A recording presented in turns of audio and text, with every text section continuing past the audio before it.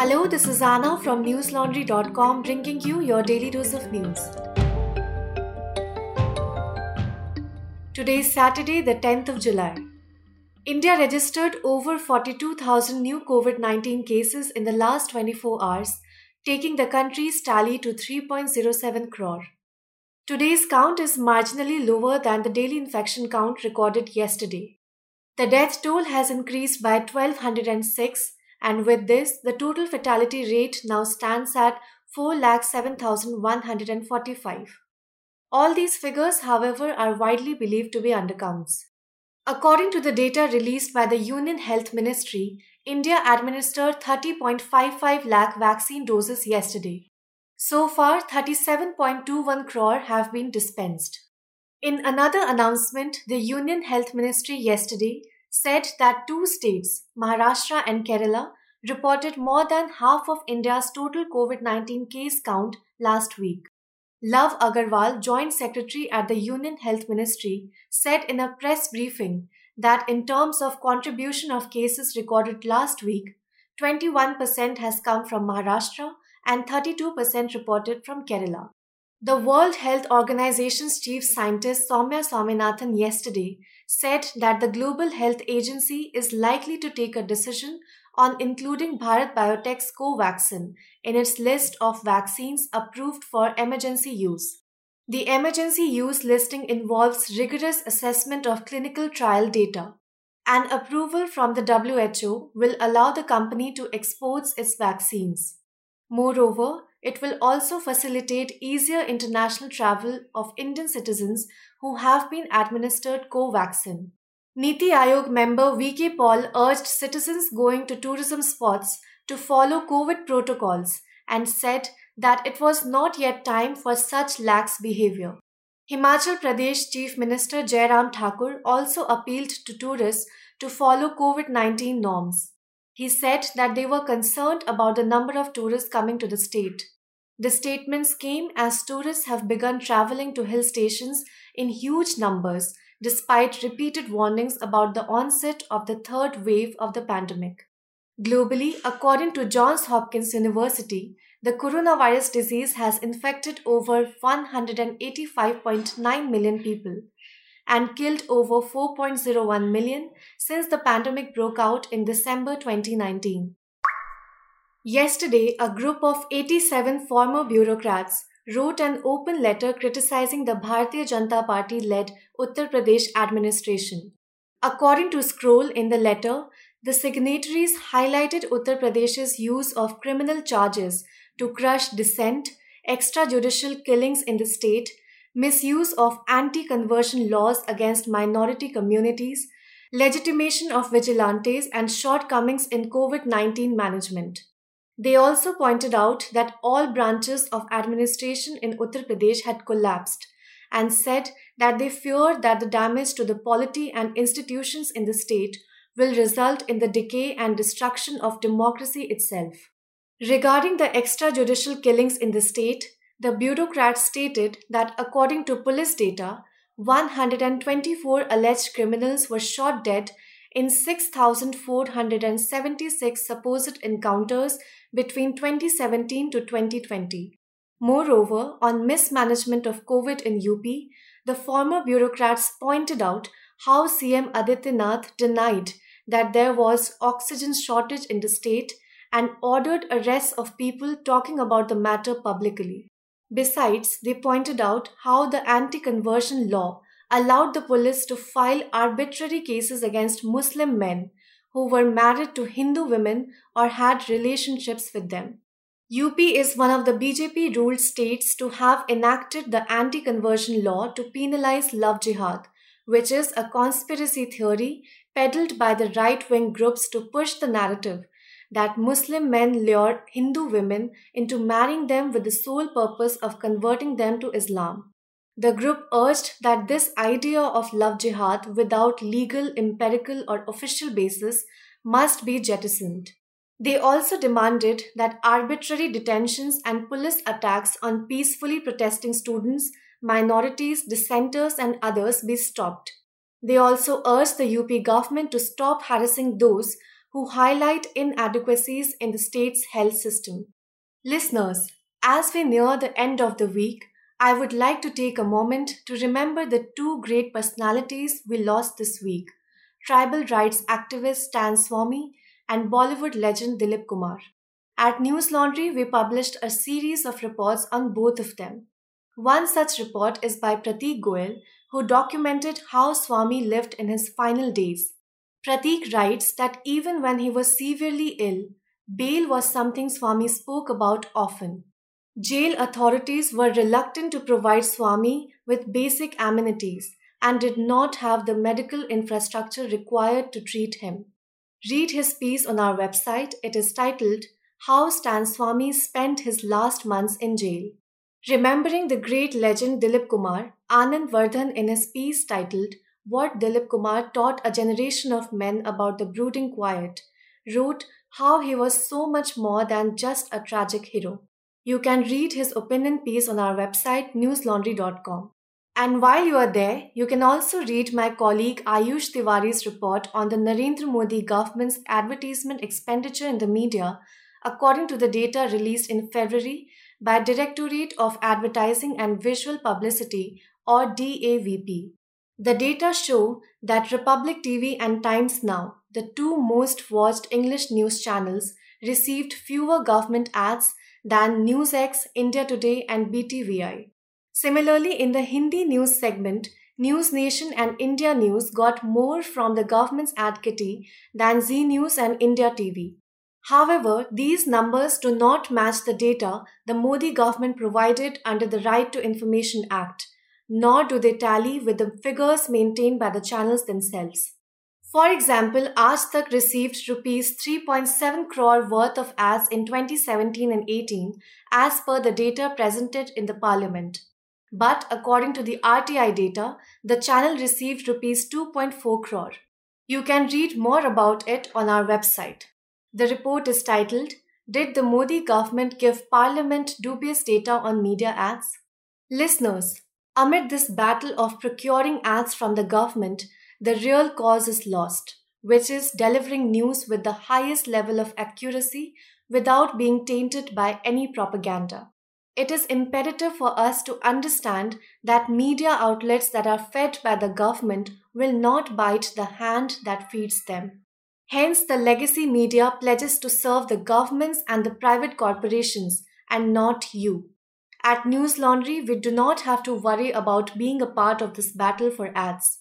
We don't want to be caught in the government's clutches, for we believe in serving you, the public. It's because of your belief and support in paying to keep news free and independent that keeps a small organization such as ours afloat. So, strengthen our news ecosystem by supporting independent media platforms. Subscribe to News Laundry today. Remember, when the public pays, the public is served. Yesterday, the Chhattisgarh police filed a sedition case against an IPS officer named GP Singh. He was suspended in connection with a disproportionate assets case while being accused of conspiring against the government. Scroll reported that apart from sedition, he was also charged under Section 153A of the Indian Penal Code, which pertains to promoting enmity between different groups on grounds of religion, race, or place of birth. According to Indian Express, from 1st of July to 3rd of July, Chhattisgarh's Anti-Corruption Bureau and Economic Offences Wing had raided Singh's premises, after which the officials claimed that they found assets worth rupees 10 crore, which he acquired through Benami or proxy transactions. According to PTI, the officials also claimed that they discovered documents showing his alleged involvement in a conspiracy against the government and public representatives. Officials reportedly found torn pieces of paper with comments against political leaders written on them. The FIR filed against Singh stated that these papers contained objectionable comments against leaders along with detailed plans of conspiracy and secret assessments related to representatives and candidates of different assembly constituencies. The papers also contained critical comments on several government schemes, policies, social and religious issues. Singh also moved the Chhattisgarh High Court yesterday seeking a CBI inquiry into the case. Senior journalist Sashi Kumar, founder of AsiaNet and the current chairman of Asian School of Journalism, moved the Supreme Court today against the sedition law. According to Live Law, Kumar argued that the law was being applied in a politicized manner to target those who are critical of the government. He cited the examples of filmmaker Aisha Sultana, journalist Vinod Dua and Siddiqui Kappan, and climate activist Disha Ravi to highlight the misuse of the draconian law. Kumar intervened in a plea filed by two journalists, Kishore Chandra Wangkhemcha and Kanhaiya Lal Shukla. They had challenged the Section 124A of the Indian Penal Code that penalizes sedition. Based on the petition, the Supreme Court agreed to review the constitutional validity of the law. The petition is slated to be heard on 12th of July. Kumar said that the law is not a measure simply aimed at the purported objective since it goes beyond the aim it seeks to achieve. He argued that criminal laws in India could sufficiently deal with matters related to violence, public sedition, and security threats, even without the section pertaining to sedition. The centre's new cooperation ministry has come in for criticism from the opposition. According to the Indian Express, Congress called it political mischief, while the left termed the introduction of the new ministry as an utter assault on federalism since cooperatives is a state subject. Congress leaders alleged that the ministry has been created with the sole motive of gaining control of cooperatives in Gujarat and Maharashtra. According to the International Cooperative Alliance, cooperatives are people-centered enterprises owned by their members to achieve common economic, social, and cultural needs. The opposition leaders claimed that through the ministry, the BJP wanted to have total control over the cooperative movement in India. Communist Party of India General Secretary D. Raja told Express that the party will raise the matter in the parliament. He said, and I quote, "Why is the ministry given to the Home Minister? That raises several questions. Cooperative sector is related to the economy. How come the Home Minister is given the charge?" Unquote. Raja added that the cooperative sector is within the domain of state governments and that this is nothing but snatching of the rights and powers of the states. Meanwhile, Kerala's Ministry for Cooperation and Registration, V.N. Vasavan, asked the union government to reconsider the move. According to Vasavan, the creation of a new cooperation ministry is an infringement upon the federal rights of state governments and an intrusion into the authority of state governments. On 5th of July, the centre had announced the creation of the new ministry to provide a separate administrative, legal and policy framework for strengthening the cooperative movement in the country. The Supreme Court yesterday dismissed a public interest litigation filed by the Delhi government against the Centre for closure of 10 thermal power plants in Punjab, Haryana and Uttar Pradesh. According to India Today, the Arvind Kejriwal-led government claimed that the power plants were contributing to air pollution in Delhi. The court also dismissed a request to tag the PIL with other pending cases. Observing that a PIL is normally filed by individuals or organizations to secure the fundamental rights of citizens, a bench of Justices Naveen Sinha and R.S. Reddy remarked that it was amusing that the state of Delhi has filed a PIL against the centre. The PIL sought the quashing of an order passed by the Central Pollution Control Board that allotted more time to these 10 plants to install fuel gas desulfurization devices. Senior advocate Colin Gonsalves, representing the Delhi government, contended that pollution in Delhi was becoming worse, and the centre was not interested in tackling the crisis despite assuring the court. However, according to NDTV, the bench suggested that if the centre did not honour the commitment, then he should move in the same case where the centre gave the undertaking. At least 52 people were killed and more than 30 injured in a fire that broke out at Hashim Foods Limited, a food and beverages factory in Bangladesh's Narayanganj city on Thursday night. According to NDTV, on Saturday, the Bangladesh police arrested the factory owner for murder, since it was found out that children as young as 11 had been working there. According to the police, the owner, along with four of his sons, were among 8 people detained. A separate inquiry has been launched into the use of child labor at the facility. The police chief told AFP that it was a deliberate murder.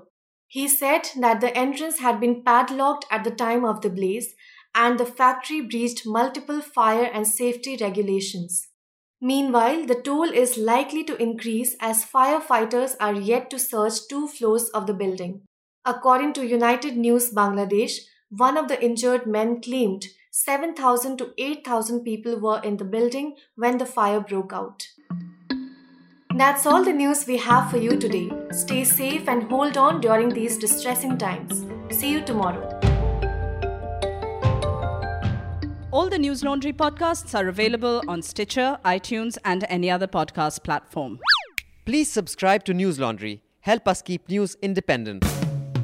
To catch all our podcasts on news, pop culture, current affairs, and sport, visit newslaundry.com. Follow us on Facebook, Twitter, and Instagram, and subscribe to our YouTube channel.